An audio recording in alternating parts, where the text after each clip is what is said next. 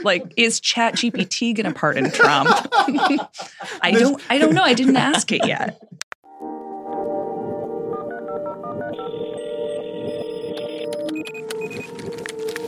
Welcome to Politicology. I'm Ron Steslow, and this is our weekly roundup, where we invite a rotating panel of experts to discuss the truth you need to know behind the most important stories of the week and how they're shaping the political landscape. And on today's incredible panel, returning to the roundup is Politicology fan favorite, sitting here in studio with me, Lene Erickson. Lene is the Senior Vice President for the Social Policy and Politics Program at Third Way. She also served on President Obama's Advisory Council on Faith-Based and Neighborhood Partnerships. Lene, as always, it's great to see you. Welcome back. So good to see you. And what the audience can't see is that Ron and I are twinning right now. We are definitely twinning. That is a long story. And also sitting here with us at the table and making her Politicology debut is Amy Walter. Amy is the publisher and editor-in-chief of the Cook Political Report with Amy Walter. She provides weekly political analysis for the PBS NewsHour Politics Monday segment. She's also a regular Sunday panelist on Meet the Press and CNN's Inside Politics. She previously hosted the weekly nationally syndicated program Politics with Amy Walter on The Takeaway from WNYC and PRX, and is the former political director of ABC News. But most importantly, she's a member of the Bad News Babes, the press team in the Congressional Women's Softball game. Amy. Yes, I'm glad. Thank you. I'm glad you brought that up. The game is coming up July 12th. Everyone, you can buy your tickets, see is it women televised? members. No. Really? I think the men's game is, but you know what? That's for another day. But ours is so fun. Women members of Congress, Dem and Republicans, only bipartisan sporting event, versus the women members of the press. We had a tough game last year, so we're coming back for revenge. Well, way to represent. Thank Welcome you. to Politicology. Thank you. We're thrilled Happy to have be you here.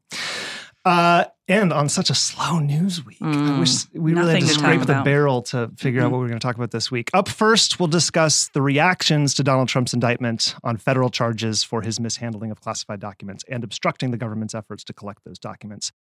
Then we're going to look at the politics of privacy, including controversy over a federal program that allows the government to engage in surveillance, and a new report about the intelligence community buying private data about Americans and how distrust in government, legitimate and manufactured, is shaping our politics. And finally, for our Politicology Plus subscribers, we're going to discuss the Supreme Court's decision rejecting racially gerrymandered voting maps in Alabama that diluted Black voters' power. To get ad-free access to the show, plus many more special episodes on a private podcast feed, head on over to politicology.com/plus or click the link at the top of today's show notes, and we'll dig in right after this.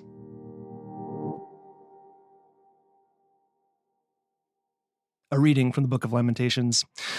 Friend, reports state that I could receive a maximum sentence of 400 years in prison, despite being a totally and completely innocent man.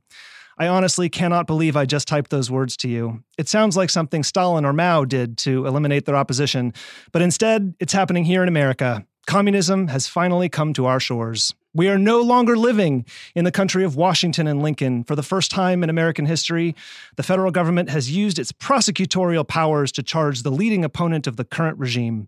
While today is certainly a grim and dark day, do not lose faith. As I said once before, with a dark cloud over our beloved country, I have no doubt, nevertheless, that we will make America, say it with me, great again.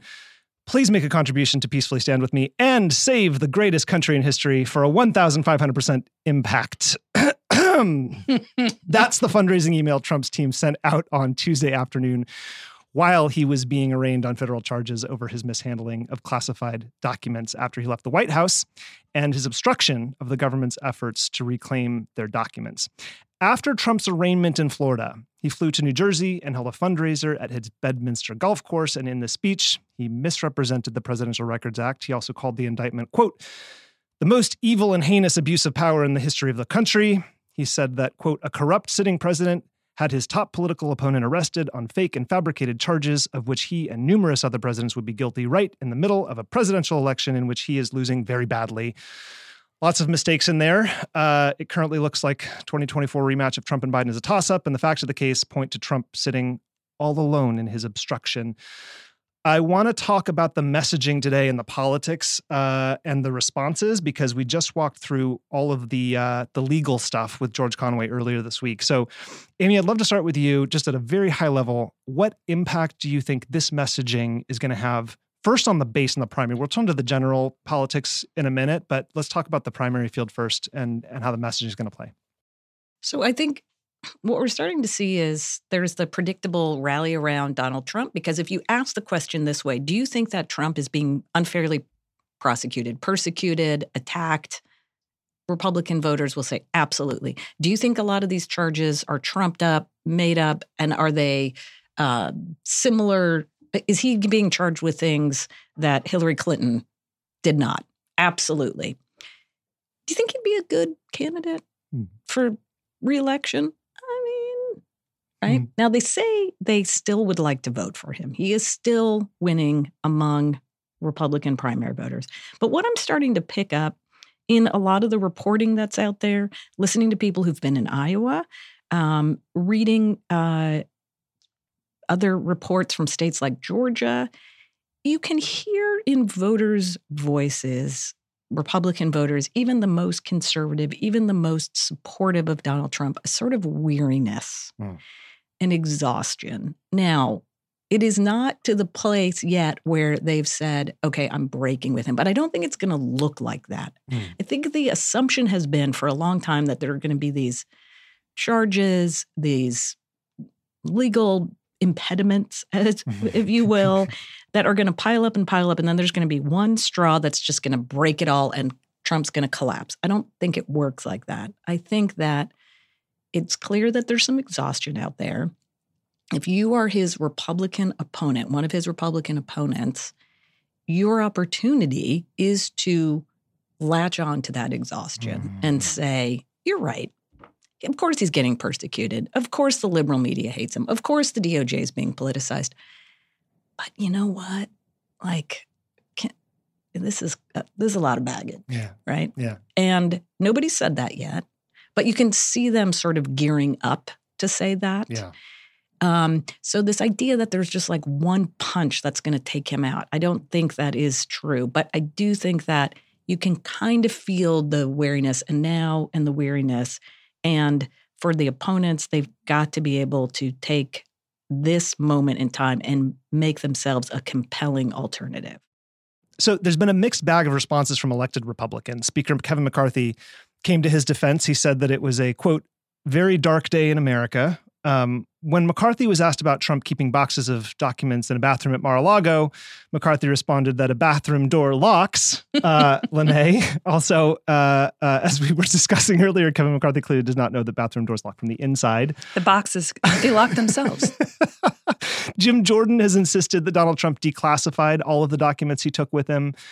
But we've seen former Arkansas Governor Asa Hutchinson and former New Jersey Governor Chris Christie, both of whom are running for the Republican nomination and hovering close to 1% in national polls, condemn Trump after the indictment.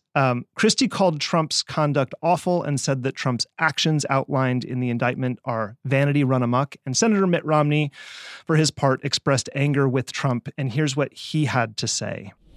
I'm angry. The country is going to go through tumult as a result of one thing. President Trump didn't turn over military documents when he was asked to do so. Why did he just turn the documents in? Had he done so, he certainly would not have been indicted. I'm sure his lawyers told him that. What was the purpose?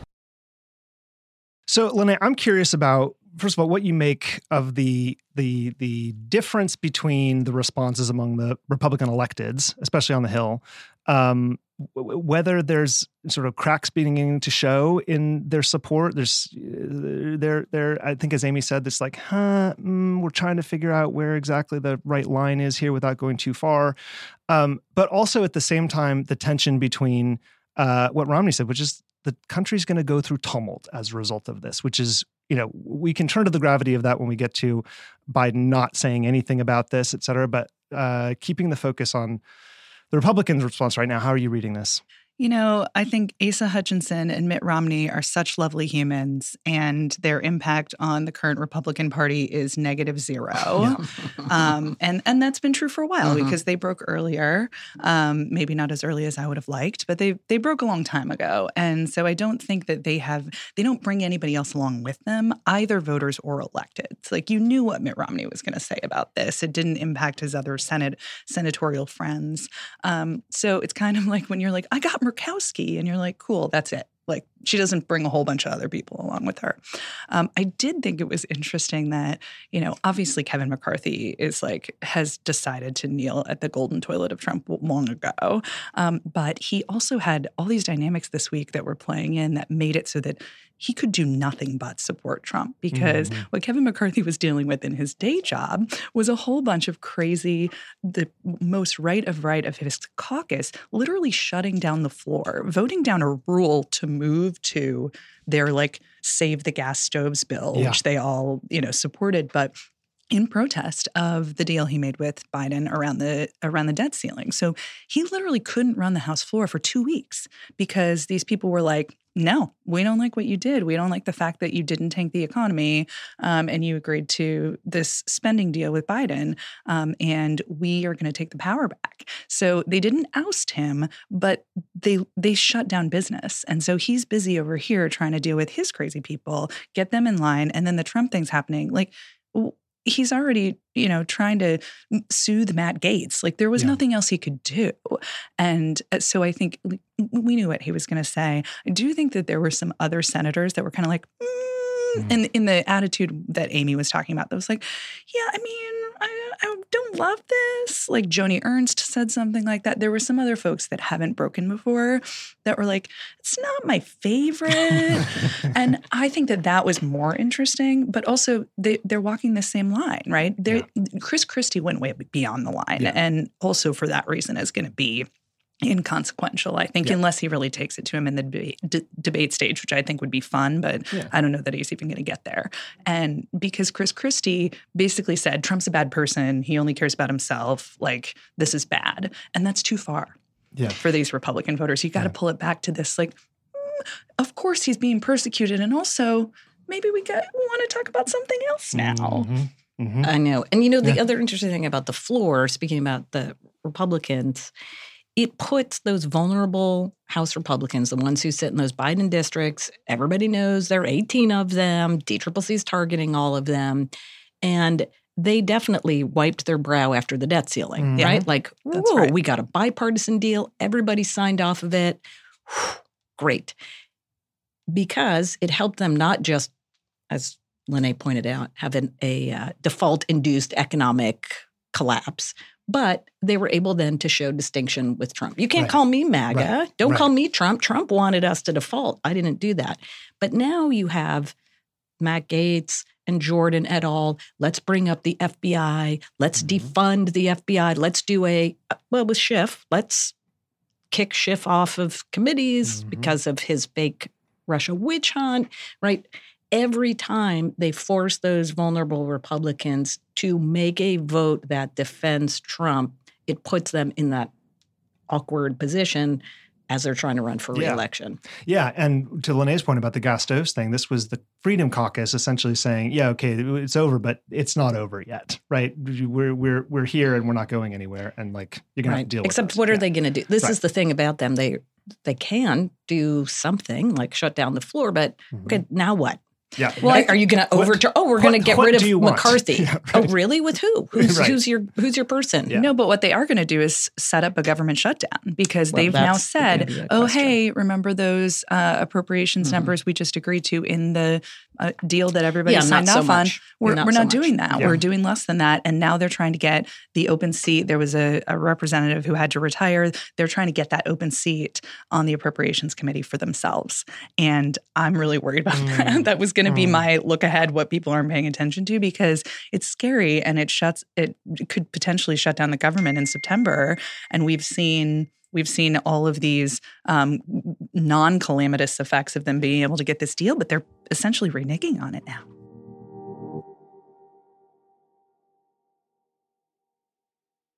Amy, before we pivot over to Biden non-saying anything about this indictment, it's way too early to start talking about polling vis-a-vis the general election 2024. It's way too early even to really start talking about polling in the primary, except that there have been a couple. Here's the thing, right? Well, politicology listeners know not to pay attention to national polls pretty much ever, and that, because that's not the way we elect a president. But there have been, prior to the indictment, There were just a couple of polls out, I think in Arizona, perhaps one in Georgia, definitely one in Nevada, that were showing essentially DeSantis performing better against Biden, maybe plus up one, something like that, but all within the margin, and Trump down a few. I don't want to read these polls as being meaningful for the primary, but they're meaningful for decisions people are making. Well, that's now, right. So can you unpack that a little bit? Right. I mean, they're meaningful in that. Yes.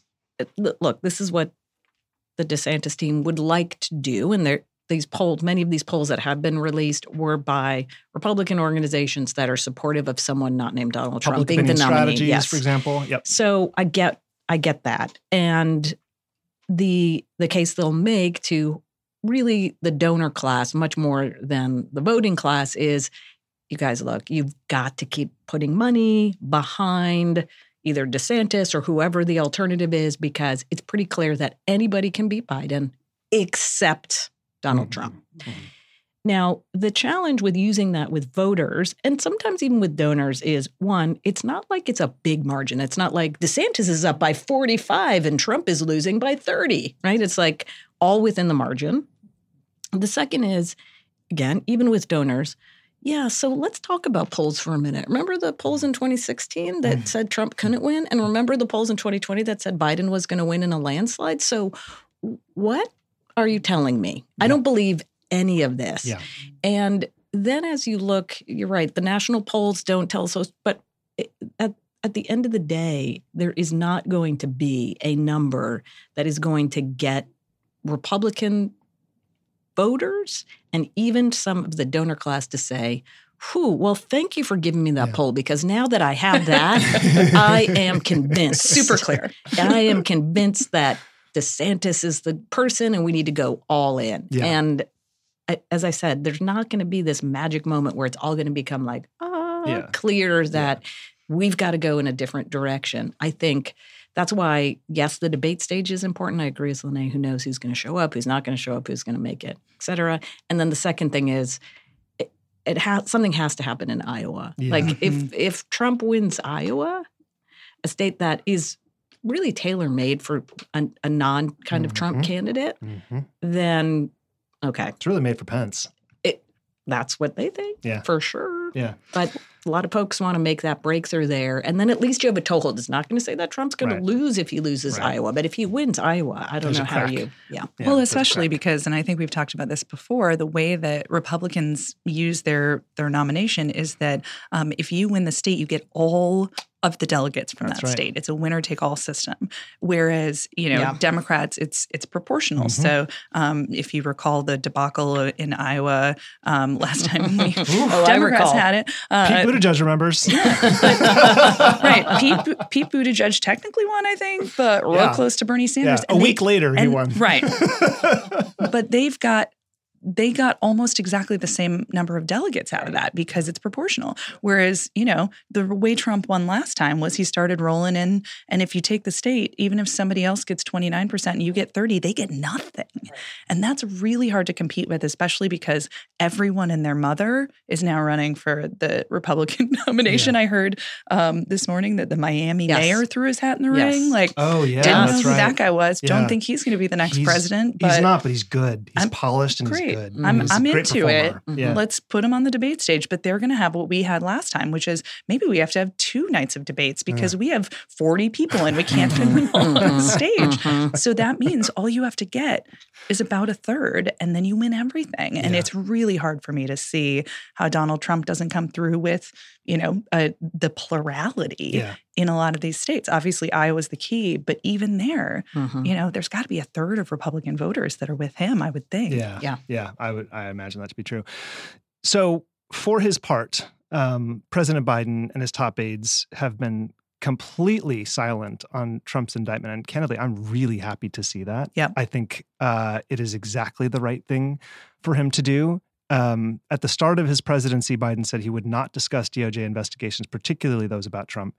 And so far, the White House, his campaign, and the DNC have all been quiet about the investigations into Trump. And I have to say, Lene, that's like remarkably disciplined for the Democratic Party. That's true. We're not good at discipline usually. Like remarkably disciplined. Politico is reporting that they are deeply wary of any perception that Biden's tried to influence the investigations. And I think they are right to be deeply wary of that. Some of Biden's allies are concerned that Biden could be missing a chance to underscore the seriousness of the moment and deliver a major blow to the Trump campaign. So I'd love for you to walk through what the intra-party politics look like over this right now, and whether do you think that discipline's going to hold, or if everyone will recognize that piling on Trump right now, especially from partisan voices, is only going to fuel not just the fundraising, but the distrust in government, which we're going to talk about in the next segment, and the idea that there's a lot of hypocrisy going on and the country's in a really dangerous way.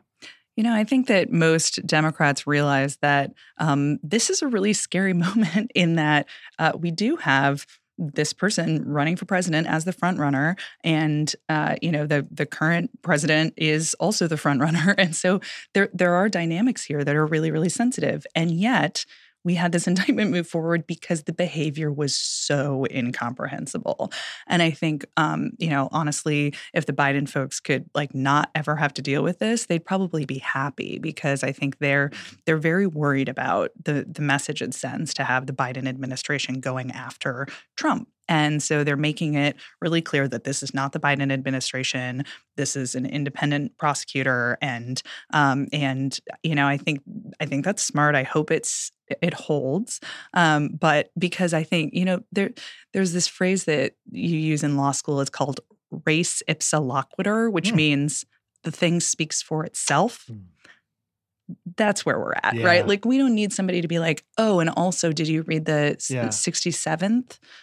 Charge in here, the thing speaks for itself. Yeah. And if we've got this Trump judge ruling against him, that's a much better spokesperson than AOC or Biden or whoever else in the Democratic Party. So I think, I think they're right to be quiet, and I hope it holds. Yeah. So what happens though when the investigation into Biden's handling of classified documents, right? And they say, oh, actually his are fine. It was fine. He did it accidentally, and the Corvette, we don't know how they got there, and they gave him right back. No obstruction, which seems to be the real linchpin of this prosecution. So.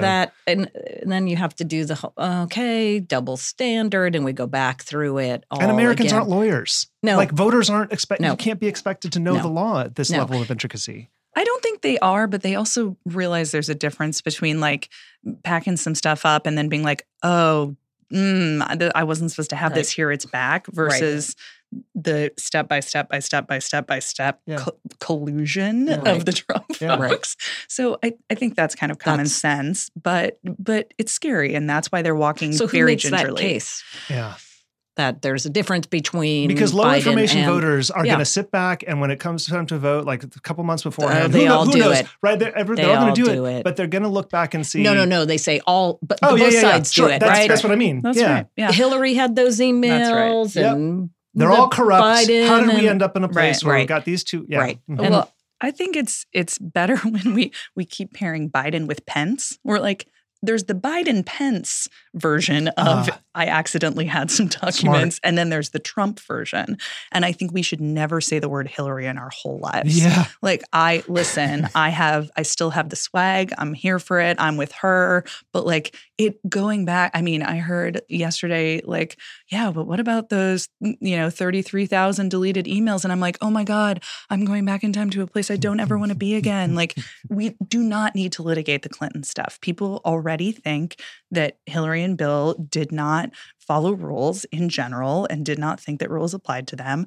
I don't need to fight that and got fight. away with it. They think they got away with it. Yeah. Let's leave bygones be bygones in the Clinton folks. And I think it's much more easy to defend Biden because people don't actually think that he doesn't think rules apply to him. They think he's kind of messy and maybe wasn't super careful, but I don't think they have the same insidiousness that they feel towards the Clintons. And that applies to both Clintons, that they were actively using government to advance their own cause. Yeah, although the colloquially called Investigations Committee is really working on that with the Hunter Biden stuff. So watch the this Hunter space. Biden stuff is not helpful. Yeah, yeah.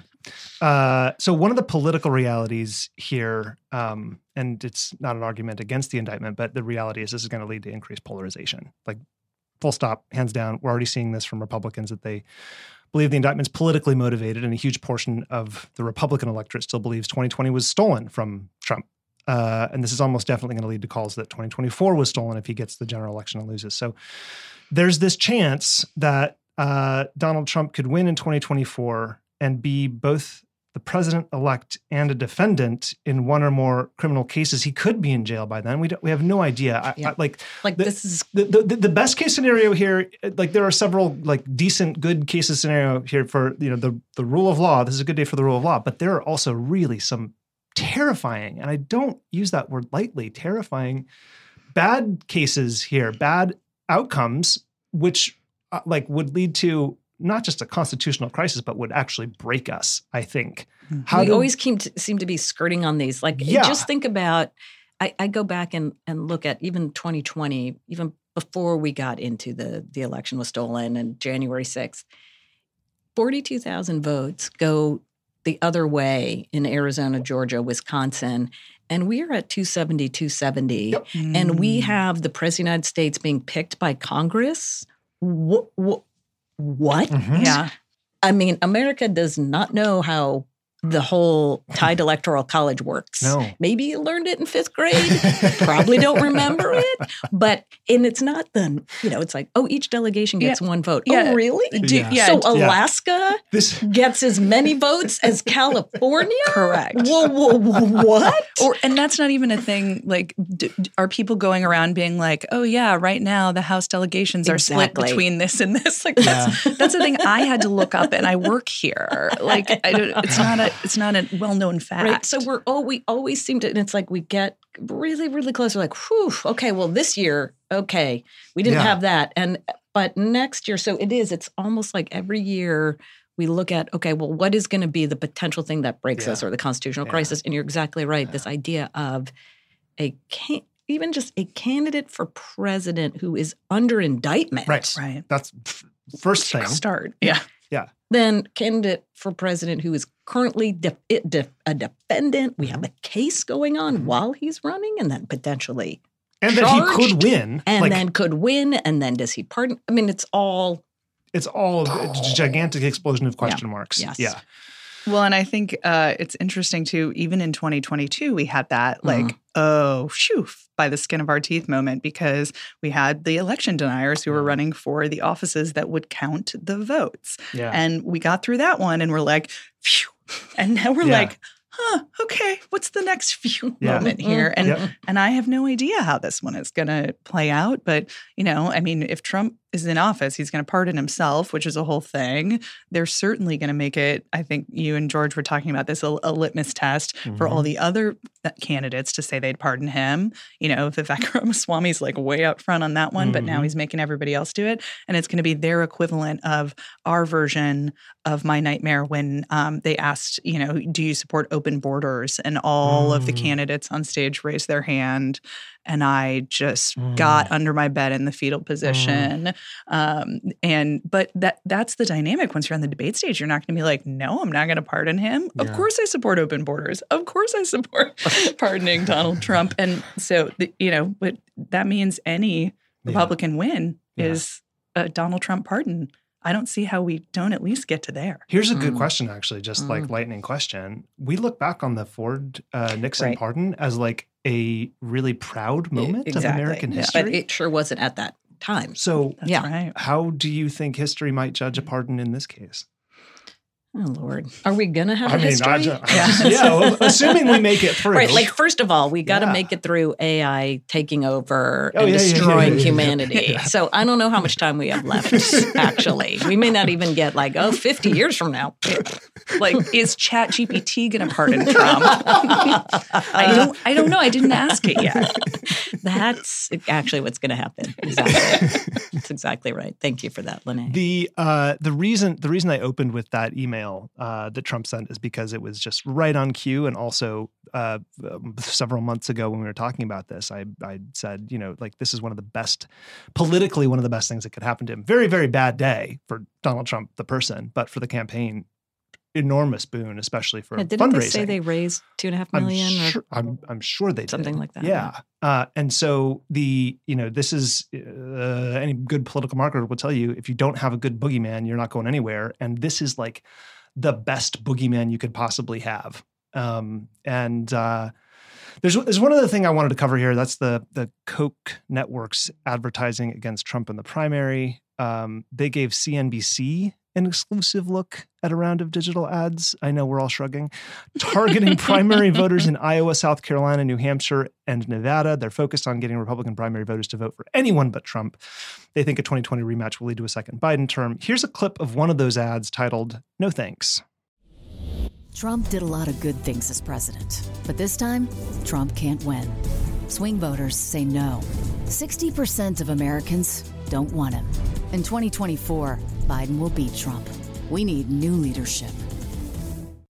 The always insightful Tim Miller wrote a piece for The Bulwark where he argued that these ads are, quote, atrocious. And he's totally right, that they won't be effective for a couple of reasons. Part of it's style. They feel, like people are being lectured by the old guard DC elites that they already don't like. There's the unelectability argument, which Amy walked through earlier, which is completely ineffective. There's a problem with the audience here.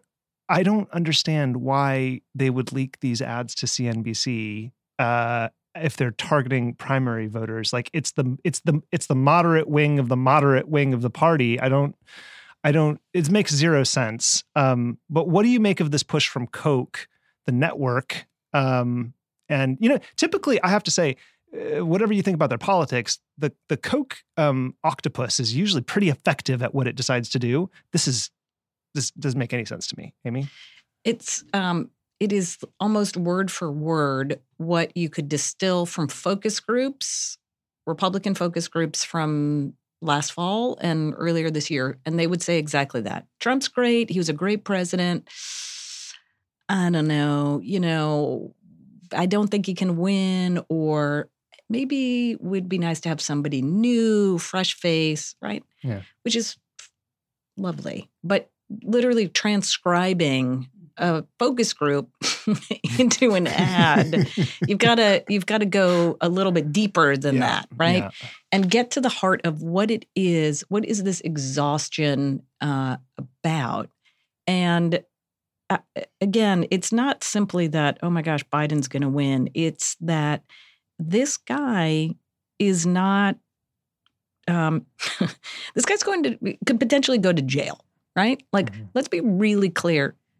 Yeah, you can like what he did as president, but this is some serious stuff, right? If you really, really want to go at it.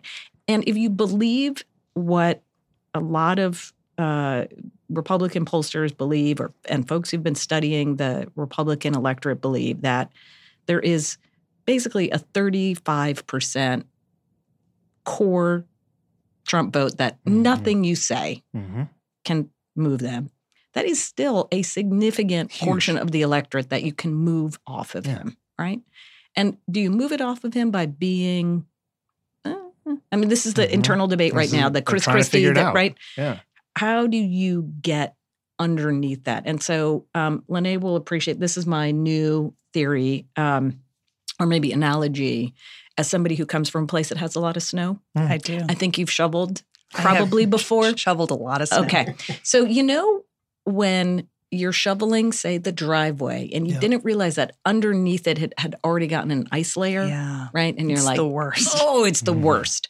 And so you have two choices. One is you just kind of like chip, chip, chip, chip, try to get little chunks off, or you find that seam. There's that one seam you can get, and then the whole thing comes out in one big chunk. And so it feels like what Republicans are doing right now is like just chipping around, as opposed to there's got to be a seam there somewhere to go underneath it and go, this is the thing. And nobody's found that seam, because it's not, as I said, there's not one issue you're just going to say, oh, okay, if we convince enough Republicans it's X, they're going to come with me. As a northern Minnesotan, I think that is absolutely physically accurate about the snow. Thank you. But it also I think that seam is not electability. Yeah. And that's right. Because they forget. Like this is an ad that could be, if the names were different, potentially very effective with Democratic primary voters. Because when you ask Democratic primary voters, do you want somebody who completely agrees with you on the issues or somebody who can win? We vote like pundits. And this is why we got Joe Biden. Because we're like, you know what? You don't light my hair on fire, but I think you might be our best bet, because we're always thinking, okay, who is the swing voter that this person needs to appeal to, and who would appeal to that person? And it's why folks like Elizabeth Warren and even Kamala really struggled, because not because people didn't like them, but because people thought swing voters wouldn't like them.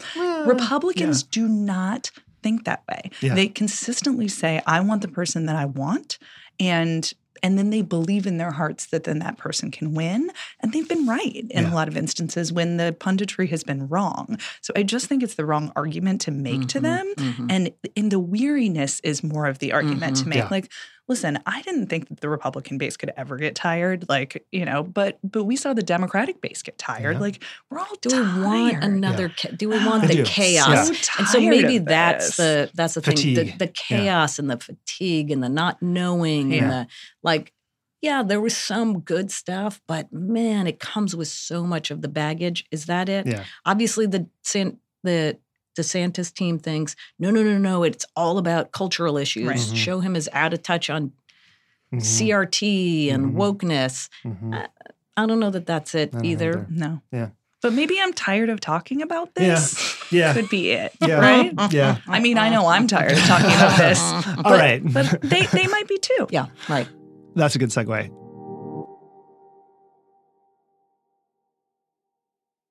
So let's talk about privacy, which is not just a topic that I've been thinking about a lot over the last 6 months or so, but also as it relates to distrust in government and just distrust in institutions writ large, which is such a huge feature of the politics we were just discussing in the primary. So specifically, there were a couple of privacy stories that caught my attention this week. On Tuesday, the Senate Judiciary Committee held a hearing about reauthorizing surveillance powers, as known as Section 702. Section 702 permits warrantless surveillance against foreign threats. This is a 9/11 era provision, and it's set to expire at the end of the year unless Congress renews it. And senators across the aisle warned Biden administration officials that they're not going to renew the surveillance authorities without substantial changes, because when the intelligence community surveils foreign threats, they also collect communications with Americans. And that data goes into a database that law enforcement can search using phone numbers, email addresses, lots of other identifiers. All of that can happen without a warrant. There are supposed to be restrictions on it. The FBI can search the database when they have evidence of crimes or for foreign intelligence purposes, but a recently unsealed court document found that the FBI had misused the database more than 278,000 times between 2020 and early 2021. They searched for thousands of donors to a congressional candidate, and they searched for people protesting after the murder of George Floyd. Senator John Ossoff of Georgia grilled FBI officials, among his colleagues, over their use of the database for domestic law enforcement. And we've got a clip of that exchange. It's the case, is it not, that the FBI can query this database for U.S. person communications simply seeking evidence of a crime. It does not have to be a national security investigation, correct? It is correct, Senator. Thank you for the question, that the FBI can search using a U.S. person identifier for either foreign intelligence or evidence of a crime, but there must be a reasonable basis to believe that there is information in the Section 702 data that would be responsive to such a query. Yeah, why should there not be a warrant requirement for these searches, which are known as crime-only searches, whereby FBI agents are seeking the communications of Americans, either considering opening a criminal investigation or in the midst of a predicated criminal investigation? Why should there not be a warrant requirement for such a U.S. person query? So stepping back for a moment, if I may, just to provide for a moment. Very quickly, Section 702 is a foreign intelligence tool. It's not a law enforcement tool. So why is it used for domestic law enforcement purposes? It has been used exceedingly rarely where a query using a U.S. person identifier would have identified information that did not have a foreign intelligence purpose. So outside of the national security realm, not involving a terrorism or espionage or cyber charge or investigation. Yeah, so it can be used for this purpose, and it has been used for this purpose. 2022, it was 16 different times. 14 of those times where it was used for evidence of a crime only were where the U.S. government had an affirmative discovery obligation to search. Well, we'll get into those numbers in a second, but it begs the question, if it's so rare as you state, why not go get a warrant? So this hearing, I've chose the John Ossoff clip, by the way, because lots of the other Republican questioners were really bombastic, but were making essentially the same point. And Ossoff was essentially asking the same pointed questions in a more polite way. But the point is to illustrate it's not just Republicans, it's Democrats too here. And this hearing came after Wired reported that the U.S. government has been secretly amassing a large amount of sensitive and intimate information on its own citizens. And this was coming from an official report written more than a year ago by senior advisors for Avril Haines, the director of national intelligence, but was just declassified and released last Friday. And this report makes it clear that intelligence agencies are buying information about Americans that they would not be able to directly collect legally because of the Fourth Amendment. And this is because the government's interpretation of quote unquote publicly available information includes information that is available for sale. So to put this in real terms, the intelligence community believes that it can persistently track the phones of millions of Americans as long as they buy that information. If they were to go to a service provider and demand access to the location data, they'd need a warrant because it falls under the Fourth Amendment definition of a search. So the report also acknowledges that it's easy to de-anonymize and identify individuals. So when you hear about data that's anonymized, that's very easy to decode now.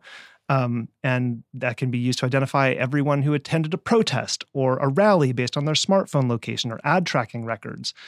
And it also notes, quote, the government would never have been permitted to compel billions of people to carry location tracking devices on their person at all times, to log and track most of their social interactions, or to keep flawless records of all their reading habits. Yet smartphones, connected cars, web tracking technologies, the Internet of Things, and other innovations have had this effect without government participation. And lastly, for his part, Senator Ron Wyden, Democrat of Oregon, told Wired, quote, I've been warning for years that if using a credit card to buy an American's personal information voids their Fourth Amendment rights, then traditional checks and balances for government surveillance will crumble. And I don't want to flatten everybody here into the same pancake, but we've seen distrust in government emerge as a driver in our politics. We discussed some of this in the earlier segment.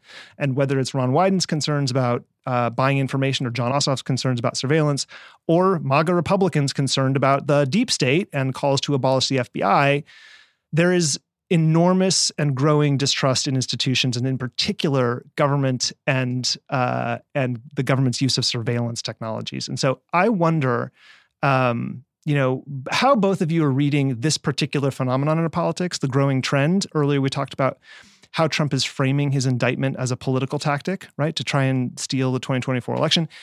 How do you think this kind of messaging is going to evolve and mutate, specifically the people who are already skeptical? And given that Democrats are also questioning the legitimacy of these programs and have very good reason to, especially in the wake of Dobbs, when we're talking about the vulnerability of period tracking app data falling into the hands of people who can prosecute women seeking abortions.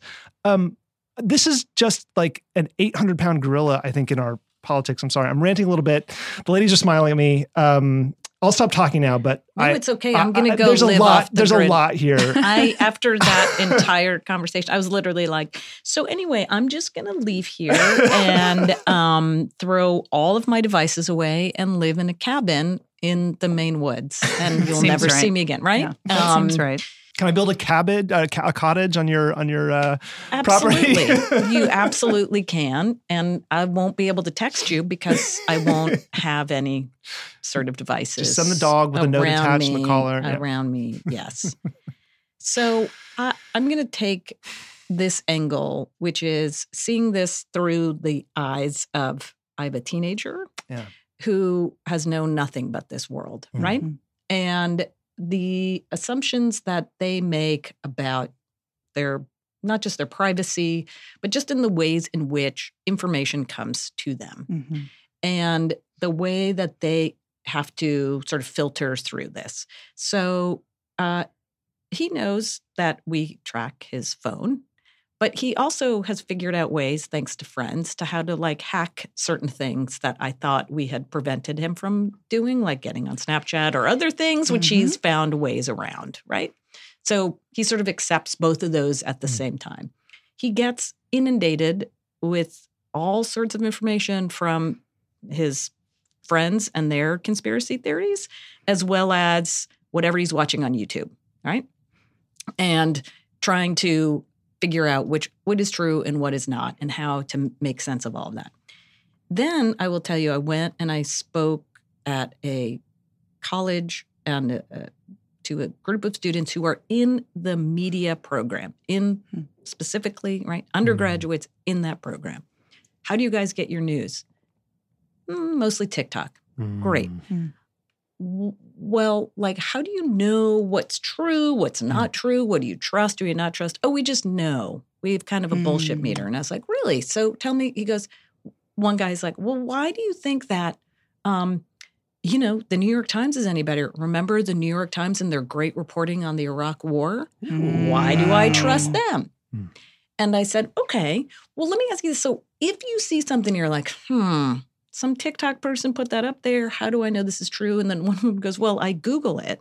And I said, okay, well, then something comes up as an answer. Another TikTok. And then I said, so if the New York Times came up and said, that's actually correct or not correct, would you believe that?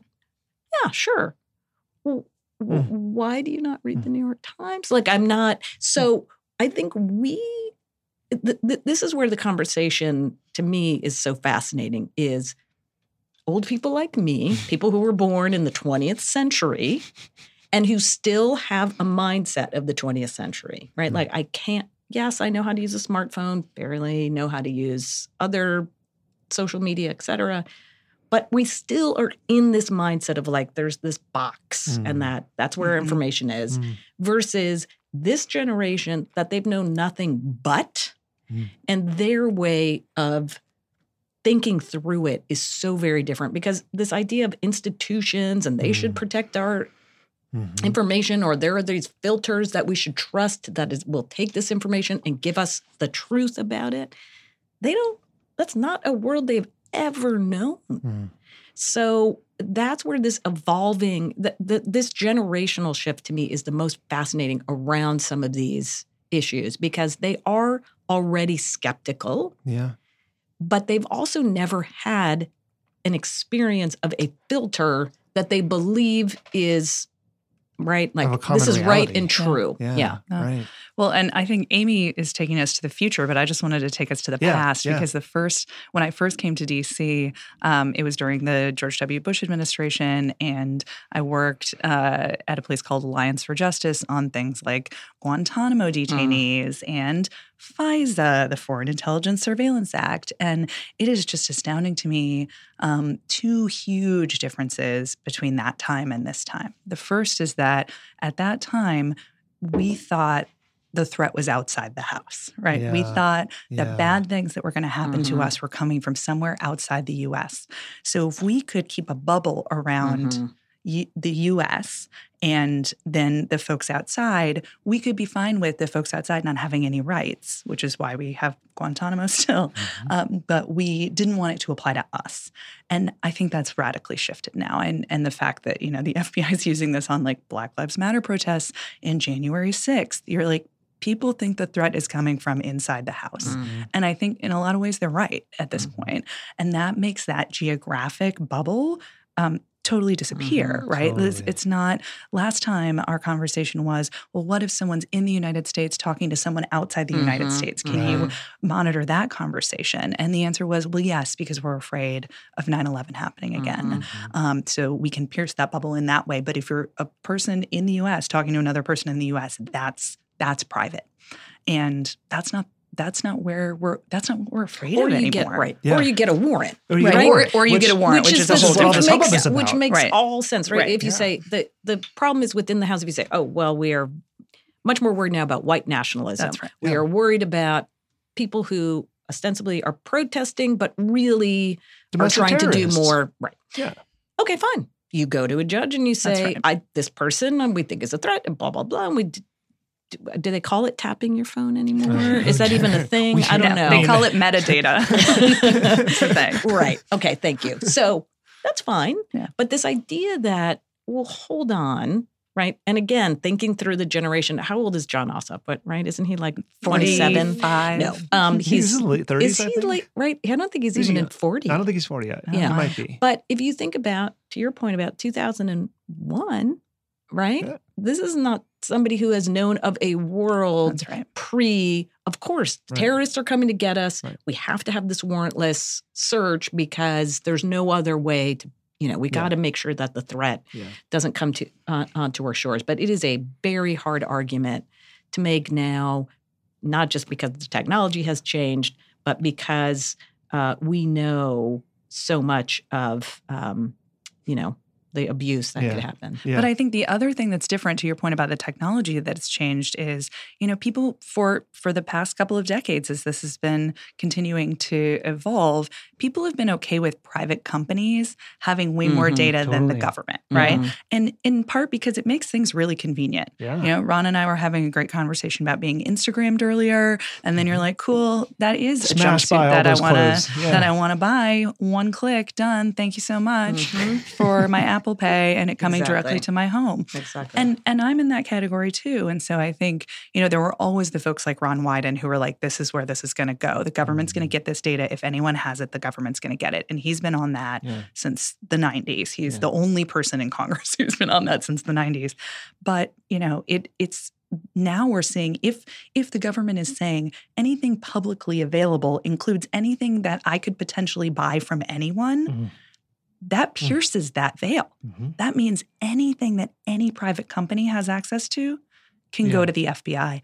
And that is a totally different world. It's a scary place. So if that's truly what we're going to say is public, like that's everything. Yeah. They don't have to do their own. You can buy everything you want. surveillance. Like all the Experian data dumps, the AT&T. There's been so many breaches of the most sensitive and intimate information on American citizens that you can buy it anywhere. Right. And a couple of years ago when we had one of the shooters that had his cell phone and the government got in a big fight with Apple about whether they would unlock the cell phone. Right. Yep. Well, if they could have just said, here's a check, we'll buy the data. We don't need the hack. That doesn't seem right to me. And it seems very scary because I am one of those people who kind of trust private companies to use my data in a way that's helpful to me and I'm not that concerned about it. But if they're selling that to the government, I'm like, wait a minute. Yeah. I don't really like that to your point about Dobbs, to a lot of these places that are, in a Ron DeSantis administration, how are they going to be using that power? I don't feel very comfortable with that. And I wonder if that is going to make a difference to this new generation that's grown up with, of course, they're going to know where I am. Why wouldn't they know where I am? Yeah. My parents have a tracker on me, essentially. Yeah. Right. Yeah. I want to just reprise Mike Madrid here for a minute. My friend Mike Madrid is a frequent Politicology guest, one of my ride or die in Ukraine when we went there, which is this idea that privacy, as we're talking about it, and specifically privacy as a check against government authority or abuse, is maybe has the potential to be seen as the new Second Amendment, whereas the Second Amendment originally, its original purpose was essentially to defend against abuse of the government, right? And that's useless now. If the government wants to come, bulldoze your house with a tank, they're going to do it. The rifle's not going to stop them.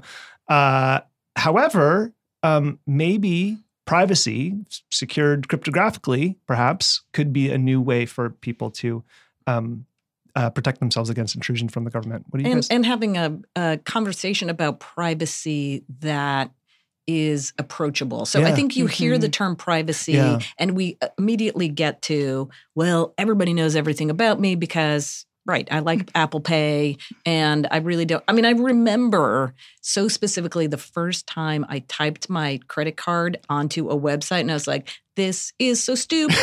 Why am I doing this? Like, I just, okay, right? Like, it's out there. That's it. I'm going to totally get hacked. All my money's going to be gone. But God, I really do like that shirt. Oh, it's so cute. Dink. Right? Like it just overpowered my brain just screaming at me that this is so dangerous. Yeah. The first time I got into an Uber, right? Like, I'm going to be murdered. This is insane. Why am I getting into a stranger's car? I remember that feeling. Right? Yep. So we have to have that same conversation, which is to say, yes, you're so comfortable doing this. Now let's take it to where else your information is going.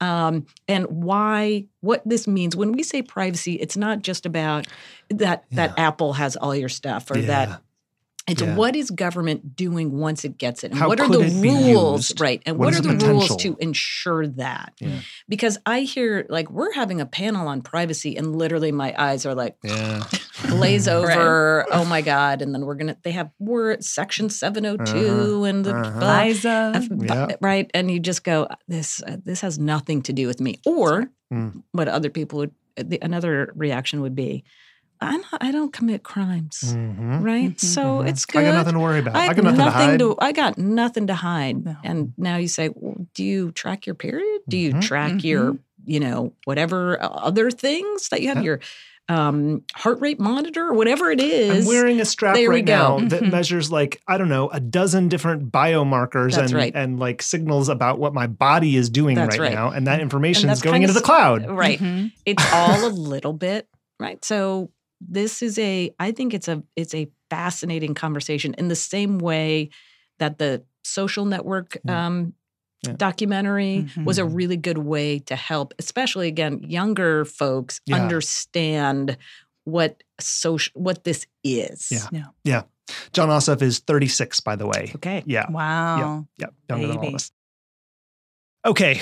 Now that we're up to speed on some of the biggest stories this week, let's talk about what we're watching under the radar, wherever it falls on the radar. Amy, what'd you bring for us? I mean, unfortunately, I already used it. I wish I had held on to it, which was this thing about watching these vulnerable House Republicans as we're going through this process, especially in the defense of Trump. But something else I'm writing about this week is a new analysis of Latino voters by Equis, which does a lot of great work. They are a progressive organization. I like working with them because, yes, they have a point of view, but their data they are not trying to sugarcoat or, wrap it into some narrative. And it raised two really interesting points, I think, about 2024. The first is that these voters who showed up in 2020 but didn't show up in 2018 or 2020 are very open to persuasion by Republicans. They're very open to voting for Republicans. So this idea that, well, just because Democrats did well with Latinos in 2022 or as well as they did in 2020, that should not be seen as a sign that there's the possibility of more erosion could not happen. But the other thing that I found very interesting about these same voters is it also pushes back on the narrative that Republicans are doing better with Latinos because they're seen as the multicultural working class party, right? You've heard that a lot. The reason I think they see Republicans as good on the economy is that, right, they know Republicans have money and they talk about business and they talk about, so they say, yes, I think that when it comes to inflation, cost of living, I think Republicans do a better job than Democrats. Okay, well, who do you think looks out for you? Who do you think's the party that looks out for rich people? Oh, the Republicans, right? So they are holding both of those at the same time. And so I don't think it is this idea that they're moving into saying, oh, I see Republicans as fighting for the working people. What they see is Republicans know how to make money. I don't know if it's exactly this, but something of the value. If we're in a tough economic time, the Republicans are going to find a way to focus on the economy, and that's good, and hopefully get me a job. But do I think that they're out there saying, we're with the little guy? We're going to make sure that the little guy's getting taken care of? Not so much. That's not there yet. Yeah. I think that's right. There's still so much trickle down in there, Exactly. right? It'll be better for me because the whole thing will be better. And my perpetual frustration is we always ask this question about for each party, do you think that they're more focused on the economy or more focused on social issues? I was having a conversation with someone yesterday who was like, we just need to make the case that the Republicans are the ones that are focused on social issues. And I'm like, people have said that to me for my entire career, and it doesn't work because every single time, no matter how many DeSantis's are out there, people will say, yeah, I think Republicans are focused on the economy. And they'll say, I think Democrats are focused on social issues. And I'm like, my perennial example of this is when all the marriage bans were being put on the ballot. And then we had a poll in the field and said, who do you think is bringing up this issue? They were like, it's the Democrats. It's the gays. And I'm like, it's a ban. Literally Bush Cheney 04. It's a ban. Why would I put that on the ballot, friend? But it doesn't work because that's our brand. We care about, social issues. And care about, right. And so and sometimes it's if it's caring about you, what the Obama campaign learned how to turn that into actually an economic argument, right? Yeah. Is the economy not doing great still? Yeah, well, that's right. But at least Obama's trying and he's working with you. And remember Mitt Romney, he's just a vicious capitalist who 47%. Puts his dog on his car. That's right. That's right. Half y'all are takers. Yeah. Yeah. Well, here we are. What'd you bring? So I also used my earlier one about how Kevin McCarthy is going to have to shut down the government in September because now they're reneging on the debt ceiling appropriations deal. So I'll bring something else that I've been watching and I've been really scared about that happened this week, which is, do you remember the Hyde Amendment? The Hyde Amendment is the rider that we put on any federal bill anytime that has anything to do with healthcare that says no federal tax money can go to pay for abortions. And it's caused, countless fights on the Hill over and over again. But it remains to be the case that we have literally in the ACA, we made an exception that says even though 90% of private insurers cover abortion because it's cheaper to get an abortion than to have a baby, we actually make you pay a separate $1 to that insurance company for your abortion coverage so that the subsidy that you're getting from the government is not paying for an abortion. It's a thing, right? They're now turning it on gender-affirming care. And it is so scary. So this week I got an email from one of the openly gay members on the Hill because I've been doing a lot of work around trans youth. And they were like, we're going to have this hearing. And there is a bill that is about funding children's hospitals for research for rare diseases and cancers and things like that. And they're putting a rider on it that says if anyone at this hospital does any kind of gender-affirming care for someone under the age of 18, they can't have any of this money. And it is the hospital can't. The hospital can't for cancer, for research around rare children's diseases, for anything. And it is terrifying to me because I think this is our next fight, is that we're going to – and there's a lot of federal money that goes into healthcare.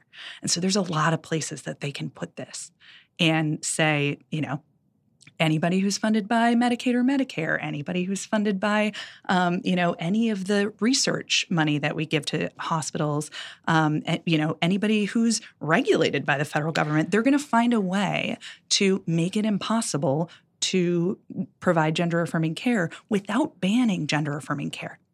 And that is horrifying to me, and I think we need to get ahead of it and figure out how to stop it because that is a world I don't want to live in. Is it all forms of gender-affirming care, including talk therapy and stuff, or is it just medical? The way they articulated it in here was anything. They did not specifically talk about mental health, although I think you could probably use it for that as well. They specifically articulated anything that involved physical treatment, including hormone blockers, including obviously cross-gender hormones if you're blocking the hormones, and any kind of treatment that would involve a doctor.